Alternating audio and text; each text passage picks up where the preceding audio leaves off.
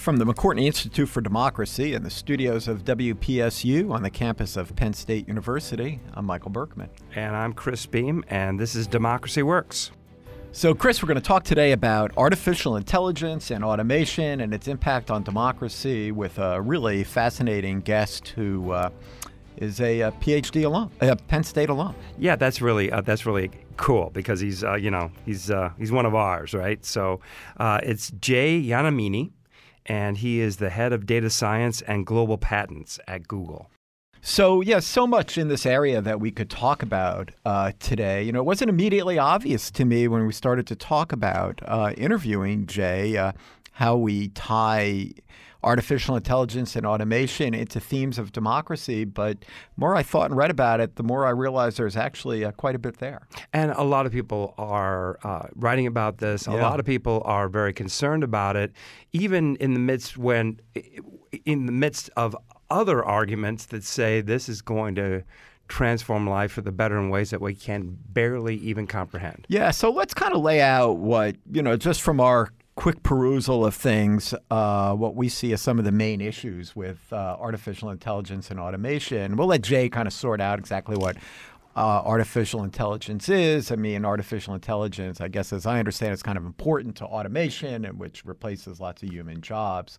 And so one of the implications for democracy, of course, is that so many things that humans have been doing can now be done by computers and machines. And faster and better. Yeah. Right. Yeah, that's the issue. And I mean, I've driven with my stepdaughter, so the idea of a self-driving car is incredibly appealing. Yeah. So one of the other implications here for democracy of artificial intelligence has to do with, I guess, information gathering and just the huge amounts of data that are now available that can be processed by machines, that can be processed quickly. I mean, this, again, is a story that we've seen before. But basically, the question is, whenever you have a new technology that brings new power and new opportunities, some people are going to use that in ways that are not great for other people. Yeah, I find the argument that we've seen it before frustrating. In reading about this, I came across a lot of people that would say, oh, we've seen it before. There was the invention of the printing press, the invention of manufacturing. Yeah. But, it's also possible that we're now seeing the development of something entirely different. Or at least so new and so widespread and so fast that it's a difference of kind instead of a difference of degree. I think we've set the table here for Jay and Jenna. So let's bring them in and see what this expert has to say.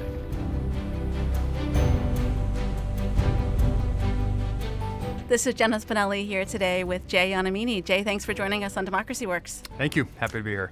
So excited to talk with you today about AI and democracy. I think you bring a unique perspective, given what you do for a living and your background in political science, and I'm sure we'll get into all of those things. But before we do, I think it would be helpful to start with some definitions. When you read about AI or hear about it in the news, it can mean everything from machine learning to robots that are coming to take our jobs. So how do you define it? Yeah, it's a good question. There's a few different angles that we could use and walk through. But I think starting off in the most literal definition, the way I think about how to define AI is essentially splitting up the two words is artificial intelligence, and the artificial is much easier. It's this idea that for it to count as AI, it has to be something that's not just a human brain relying on itself. And so most of the time now when folks think of the artificial aspect in AI, what they mean is computers. And what they mean is computation, which is to say a computer is doing the thinking or doing the analysis as opposed to a human brain. And then the next question then is, well, what is intelligence? That's less clear. That can get into philosophical discussions much more quickly. How I think of intelligence is the ability to make non-trivial, falsifiable, accurate predictions about something, and what that means, the key word there is a prediction, which is essentially something where the outcome is unknown. If the outcome is known, then it's like a memory question. And most tasks that we think about AI are in the most specific direct sense a prediction. Self-driving cars, you're making thousands of predictions a minute or a second. You're interpreting information and making a prediction about what's the optimal course of action for the car to take. For things like translation, you're predicting the appropriate word or the appropriate segment or the appropriate chunk of words that mean the same thing in another language. There's a lot of image classification, image detection. It's ultimately a prediction about what is actually contained in the image or the video. And so that's how I think about it. Now that is a bit separate than, or a bit distinct from the robotics angle, which I think a lot of folks, when they think AI, they think of a literal robot that has some physical component. I think most folks would agree that the act of a robot by itself is not necessarily artificial intelligence, but that the AI aspect of a robot would actually still be the sort of the compute engine that interprets the world and makes predictions. There's a thread out there among political scientists and other scholars that as machines make more and more decisions, or that they will, one, I guess, kind of take over, a human's ability to make a decision. And so as that happens, it will lead to decreased trust in democratic institutions and in government, and it will kind of breed tyranny, I guess, to put it succinctly. Given your background and your experience, what do you make of that argument? As a social scientist, right, the immediate question is are the trends we are seeing causal or are they corollary? I think it's feasible to imagine that a couple things have happened simultaneously that might not be as causal as maybe we might believe. There's definitely been a rise and an increase in populist-based politicians in the United States and abroad. Sort of move towards maybe more strong-handed or heavy-handed sort of political ideologies. And then, of course, there's also been a fairly rapid growth in the prevalence of AI and machine learning in our day-to-day. It's not clear that those two are connected. But you can see the reasons why people draw their connections. I think primarily they revolve around news and around platforms and around the increased ease of sharing information and around the increased ease of sharing disinformation.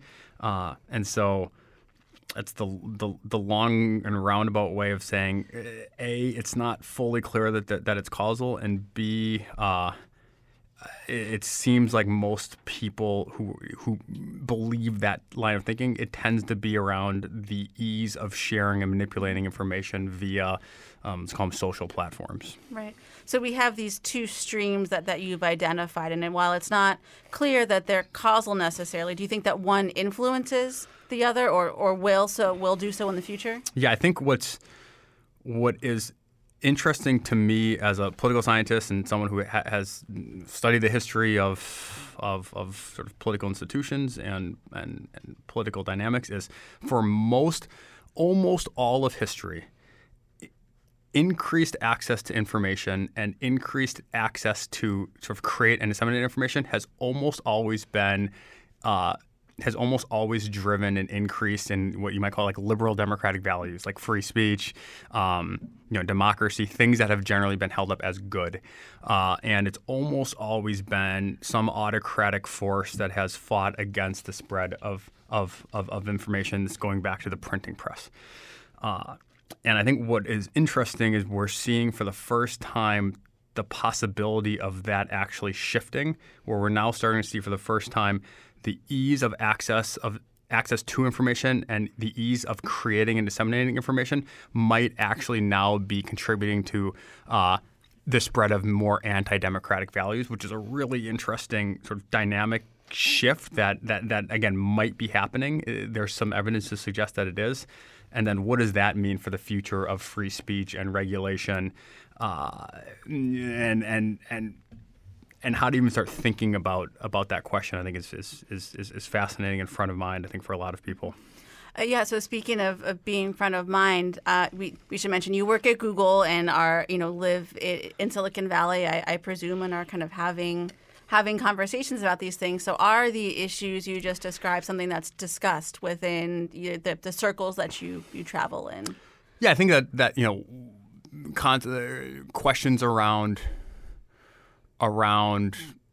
sharing information and what should be done around misinformation or maybe information that might not have positive goals and the degree of regulation is definitely a hot issue. If there were an easy answer, I think it would have been implemented. I think it's an immensely complicated issue that you can strongly see both sides' arguments, and both sides are I guess, there's folks who are arguing for increased regulation on some of these platforms. And you can see why, right? That might lead to decreased spread of misinformation, a better informed populace, an aversion to some of the anti-democratic stuff that we've been seeing. But the counter to that is, you don't want some centralized control over what can be shared and by whom. And so there's definitely merits to that argument as well. And it's an immensely complicated challenge. It's a hard challenge. Even on a case-by-case basis, if you got a team of experts in the room and gave them, a handful of postings or a handful of pieces of content, I suspect they would have a hard time even reaching consensus on that scale. And then when you imagine the scale that a lot of companies operate at, it's tens of thousands of hundreds of thousands of millions of pieces of content a day, a week, a month. So it's not even a question of how do you arrive at the sort of philosophical position, but then it's a question of how do you implement it. And so it's immensely complicated, and I think a lot of people are thinking about it, but it's hard, and there's no clear right answer. Yeah, and there's also this notion of taking away the piece of actually reviewing the content once it's posted. It's even determining who has access to post content. I know we've seen Facebook, for example, banning people like Alex Jones and other like white nationalist groups. So that also strikes me as a very complicated thing, thinking about access to free speech and those types of things. In many ways, it's the first time that folks have had to address these questions at this scale, and it's hard, and it's hard because it's not just a political question or a social dynamics question or a philosophical question, but it's also a technology question. It's one, and I think that can contribute to the challenge of having productive conversations around this topic, because there aren't that many folks who have expertise across those different domains, who actually understand the technical challenges that it would take to implement some of these solutions, but also understand the complexities of the social dynamics that might be underlying the challenges in the first place. And so even getting the right folks in the room who can really have a full enough picture of the tech, of the social dynamics, of the sort of political aspects, even that's really challenging. The other piece here is that, these are companies that have to put out new products and meet user demands and all of these things. So how do you balance those like day-to-day needs with some of these bigger problems and questions we've been talking about? Yeah, it's a good question, and it's hard. And I think what a lot of companies are trying to do is hire or create teams and departments and groups whose full-time job is just to think about these types of ethical issues, and then create scenarios where those voices are sufficiently have sufficient authority or discretion to actually impact product roadmaps, and so that's now getting at like the inner workings of companies. And again, companies are so big and so diverse that it's hard to point to the nuances or speak to the nuances of what it would take to make that type of relationship work in companies. But companies are big, living, breathing, complex organisms, and even if it's just hard to do that type of it's hard to introduce that type of thinking in a really productive way. It's not like there's a blueprint where you can say, oh, well, this is how company A did this in like 98, and now there's someone who wrote a book on the best practices for introducing like ethics and sort of normative guidelines into an AI-based product. Like a lot of this is kind of trying to do the best. People are trying to do the best they can kind of as they go, but it's uncharted territory, and it's very tricky. Mm-hmm. But I think for most companies, it's very front of mind. And there's a lot of resources being deployed, and it's something that the companies generally, I think, take extraordinarily seriously. While all of these big picture issues are kind of being sorted out on multiple fronts, are there things that individual users can do to kind of be smarter about the information that they consume online and kind of the way that they interact with platforms? Yeah, I think that's interesting because a lot of, no one makes people log on to anything.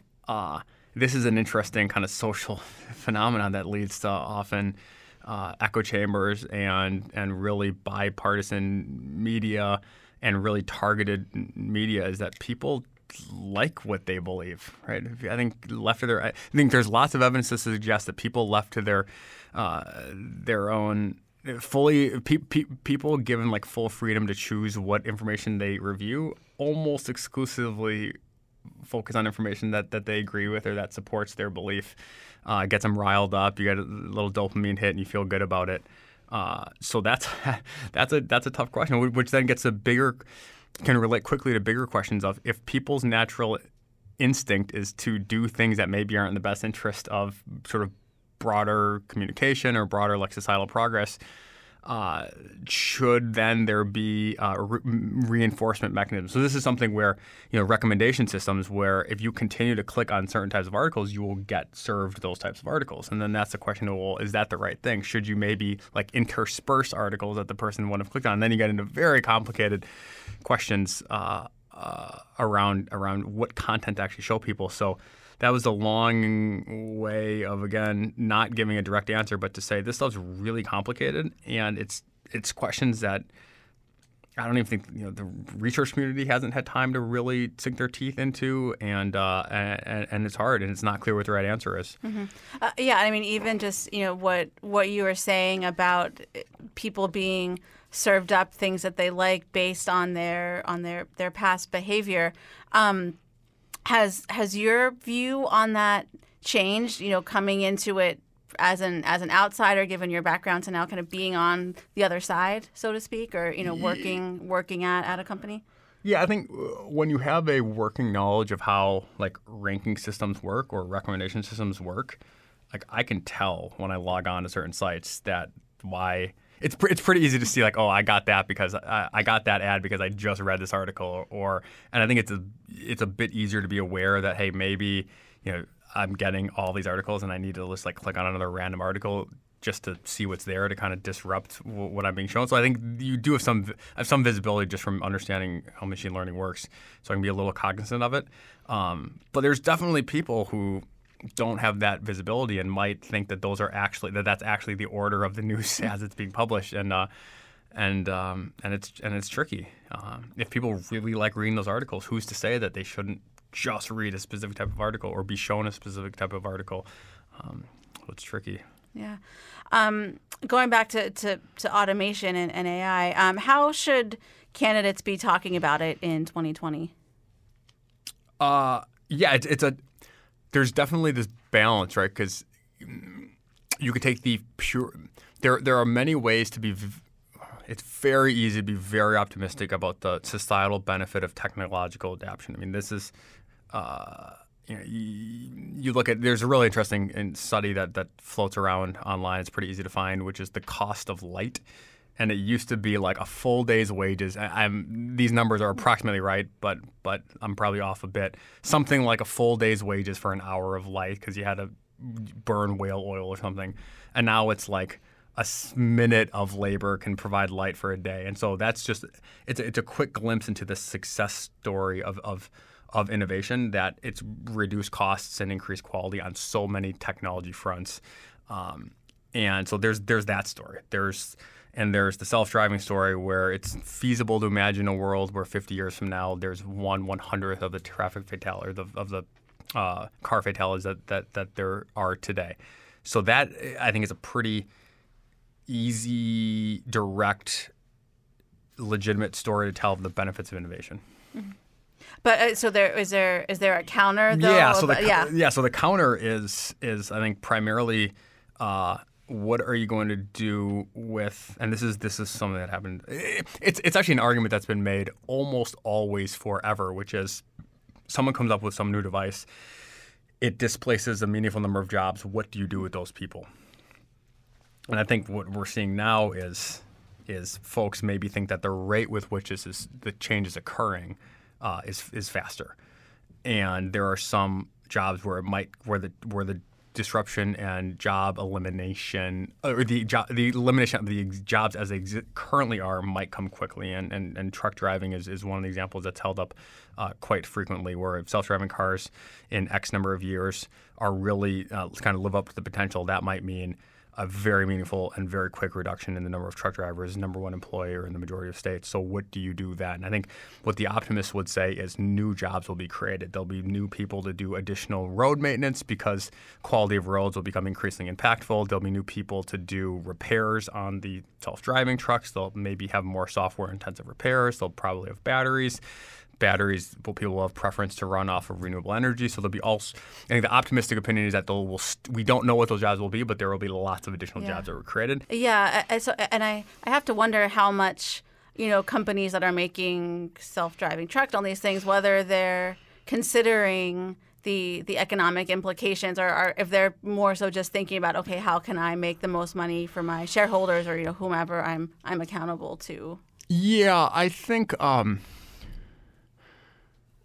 so many of the technologies definitely have positive monetary implications, or else no one would be willing, or else private investors wouldn't be willing to make the investment. So there's some just inherent aspects of there has to be some profitability on the road for publicly traded companies to invest in this. I don't think, though, that most of the folks who spend their day-to-day on things like self-driving cars are primarily motivated by money. There's other ways that are a hell of a lot easier to make money than trying to build a really, really hard new technology. I think the core motivator on many people on working on these types of innovations is the public good, and I think the public good is already and will be increasingly apparent. I know a lot of the tech companies are very aware of the potential sort of job disruption or changing dynamics of a job landscape. And a lot of the companies are spending a lot of money on sort of education programs. They're doing a lot of education around how to become a software developer or learning more technical skills. There's lots of online courses that are being offered, investments in things like Coursera and Cloudera and Coursera and Udacity and those types of Lynda and those types of platforms, and then actually doing a lot of outreach and funding other organizations that are supporting and will hopefully help transition folks into whatever those new jobs are, is helping people transition into those roles. Thinking about kind of moving some of these technologies forward, we've seen, for example, a fight against getting rid of coal jobs, for example. So are those fights happening with regard to AI technologies, and will they continue as these things continue to spread? Yeah, that is a good question, and it's something that I think folks maybe don't always appreciate, which is how even if you have a much better solution that's of a technical nature, it can often be extraordinarily hard to get industries to adopt if it means that there might be fewer jobs in that industry or potential less profitability in that industry. And so I think what you see is not every industry is equally different industries have different levels of success in pushing back against leveraging technology. And it's not surprising, I think, to imagine what industries are the most successful at pushing back. It tends to be the ones where the folks in that industry make the most money. So, if you were to do a thought experiment to say who's going to be more effective at pushing back against AI, truck drivers or radiologists, most folks would probably say radiologists are probably going to have a better chance of pushing back against AI, even though many people would argue radiology is much easier to replace, or radiology is much more conducive to automation quickly than self-driving cars. And so industry by industry, I think you're going to see very high variance in the ability of industry to push back. And the reality is, in many, and this is almost always the case, it's not always, or technological adoption is almost always almost always against the economic best interest of the incumbents in that industry. That's almost always true. And then it's a question of often it comes down to how successfully can people push back. And certain industries have historically been very successful at pushing back, and other industries have been much less successful at pushing back. I mean, another good example is ride sharing. I mean, the taxi lobbies tried to push back, but just weren't able to, or weren't able to in a way that meaningfully prevented the rapid growth in ride sharing. Other industries are much better at, or much more are able to push back in a much more organized manner, and it's interesting. I mean, my industry, the legal industry, is very successful at pushing back for obvious reasons. Right? These are folks who went to the average legal professional or the average lawyer spent a lot of time in school. The ones who are in positions of power make a hell of a lot of money, and they generally make money billing hours. And you're going to fight tooth and nail any technology that reduces your ability to bill hours, and that's not a knock on the industry. It's very, very hard to find someone who's willing to support something against their economic best interest. I wouldn't support it if it were me too. And so you definitely face that type of pushback. But different industries are more able to successfully push back. Yeah. Do you think there's a place for AI in terms of how the government operates and functions there? Yeah, it's difficult. So I spent a lot of time thinking about what industries. It's a fun theoretical question to say what are going to be the last industries to really be, or what industries are least conducive to artificial intelligence. I think the government's one. I actually think many aspects of the law are going to be pretty sort of technology resilient, and the reason is, and I think it comes down to. What is the terminal node in like the decision-making process, or what's the final way to determine how well someone's performing or what the right answer is? In the law, it's constitutionally required the terminal node is almost always trial by jury, and it's hard to see AI disrupting that. And you'll see the use of more data in courts and more advanced forensics and that type of stuff, but it's hard to see the final decision not being made by humans, because the reality is that there is no right answer. If the answer were crystal clear, it wouldn't have made it to the jury. So it's almost by definition a decision that requires a subjective human final decision. I think government's like that as well, where there's no clear right answer. It's not clear, and it would be hard to imagine training an AI system to make like very subtle policy decisions in areas that have never been made before. So again, the terminal node almost has to be at this point a human decision maker. I think other things, industries like therapy and counseling, there's a lot of new apps and technology, but ultimately the product you want is like a human to console you. And I think a lot of aspects of religion and careers around religion, it seems also unlikely to see disruption. And so that was the long answer to the question of the impact of AI in government. And I think that's one of the industries that's one of the industries where the real decision making is probably is on the lower end of being conducive to being disrupted by artificial intelligence. Sure, and I think I can pretty safely say that that's the only time that the phrase terminal node will ever be used on this podcast. So, Jay, we're going to end, as we always do, with our 4 Mood of the Nation poll questions. So, thinking about American politics, what makes you angry? Can I say 2 things? One, actually, maybe I'll just keep it one. One is the assumption of bad intent. I think both sides, or folks tend to immediately assume someone who favors a different policy has some bad intention, or they actually don't want better healthcare outcomes, or they actually don't want a cleaner planet, or they actually don't want more fairness in the workplace. And I think if you actually stop to talk to most people, if you stop to talk to most people, and instead of starting with what policy do you think, who's your candidate, and instead you started with what do you want the outcome to be. I suspect most people across the political spectrum generally agree on the same outcomes. Like everyone wants a clean planet. Everyone wants kind of fairness. Everyone wants like the appropriate level of taxes coming in line with like how much you earn and how much work you've done.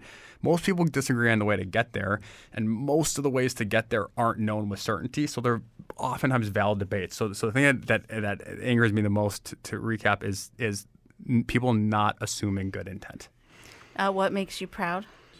That we don't resort to violence.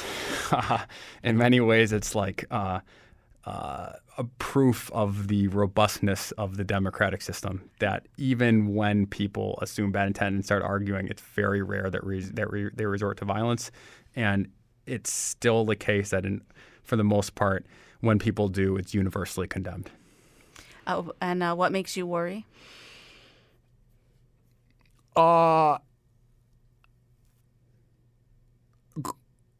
Global warming in the environment. I worry that we won't be able to get to meaningful solutions, largely based on my first point that oftentimes it seems like there maybe isn't the type of alignment on what we want the outcome to be, and instead people resort to name calling and animosity and assumption of bad intent. And then finally, what gives you hope?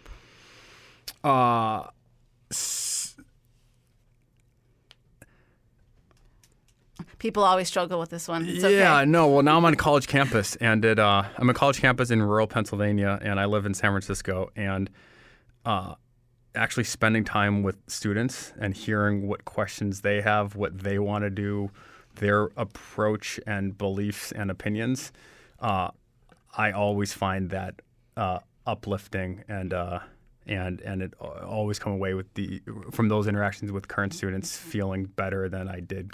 I feel better leaving those discussions than I did going in. Right, well, that's a good place to leave things. Jay Onomini, thanks for joining us on Democracy Works. All right, thank you.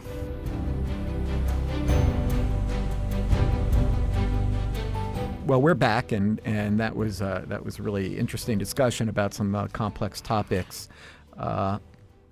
He said something that really struck me about the relationship between artificial intelligence and politics.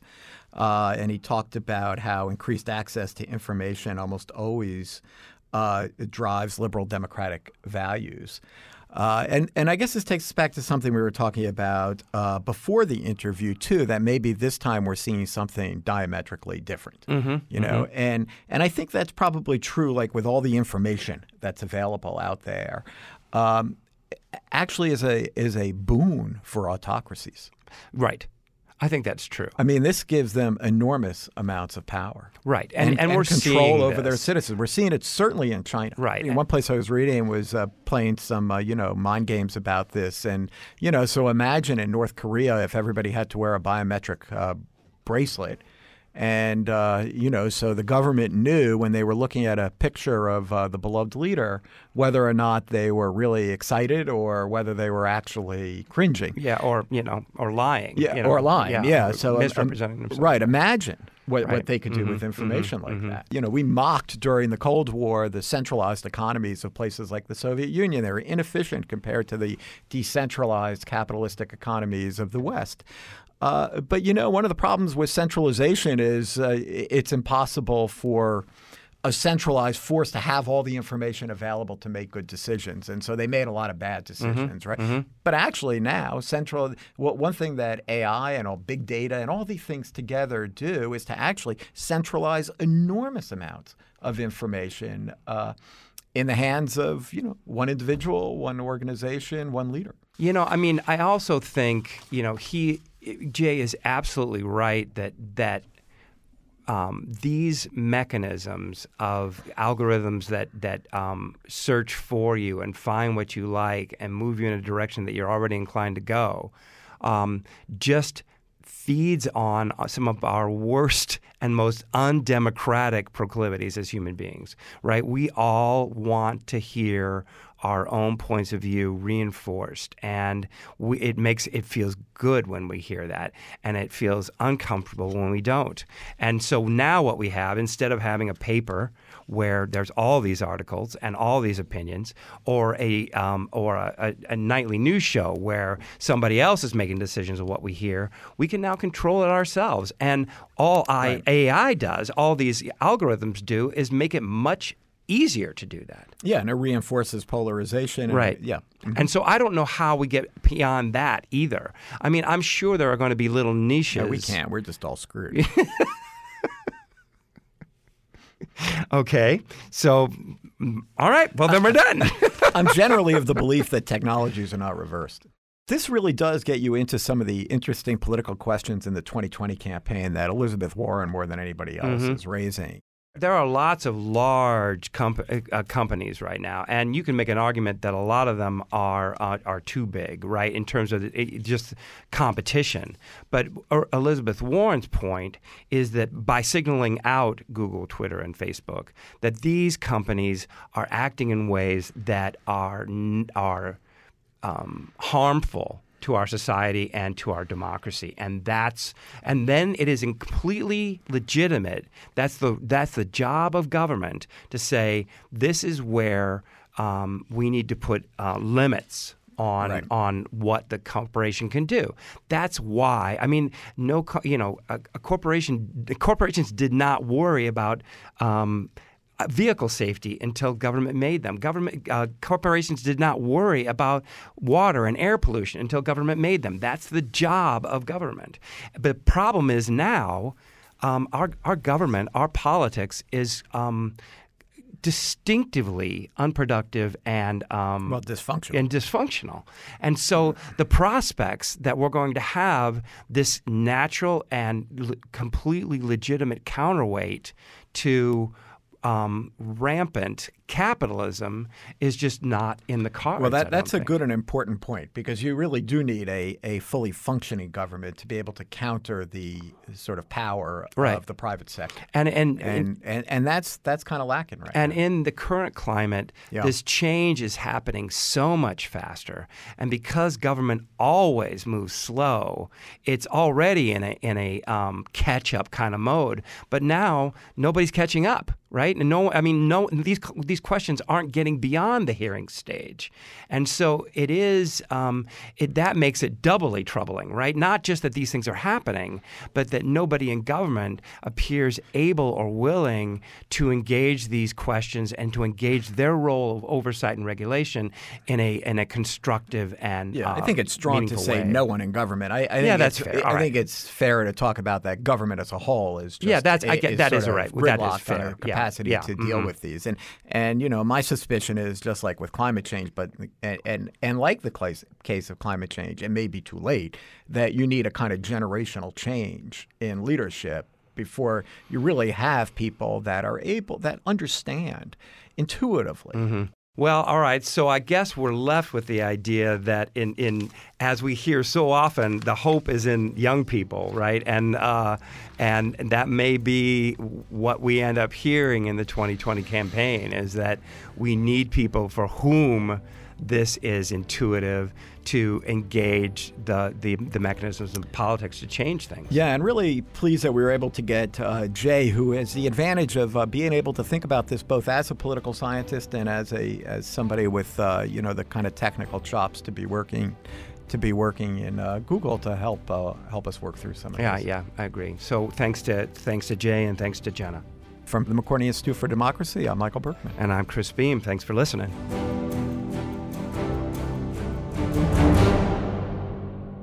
Democracy Works is produced by the McCourtney Institute for Democracy at Penn State and WPSU Penn State.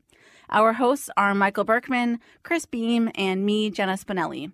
Andy Grant is our engineer, and Mark Stitzer is our editor. Additional support comes from Emily Reddy, Shireen Stanford, Craig Johnson, and the rest of the team at WPSU.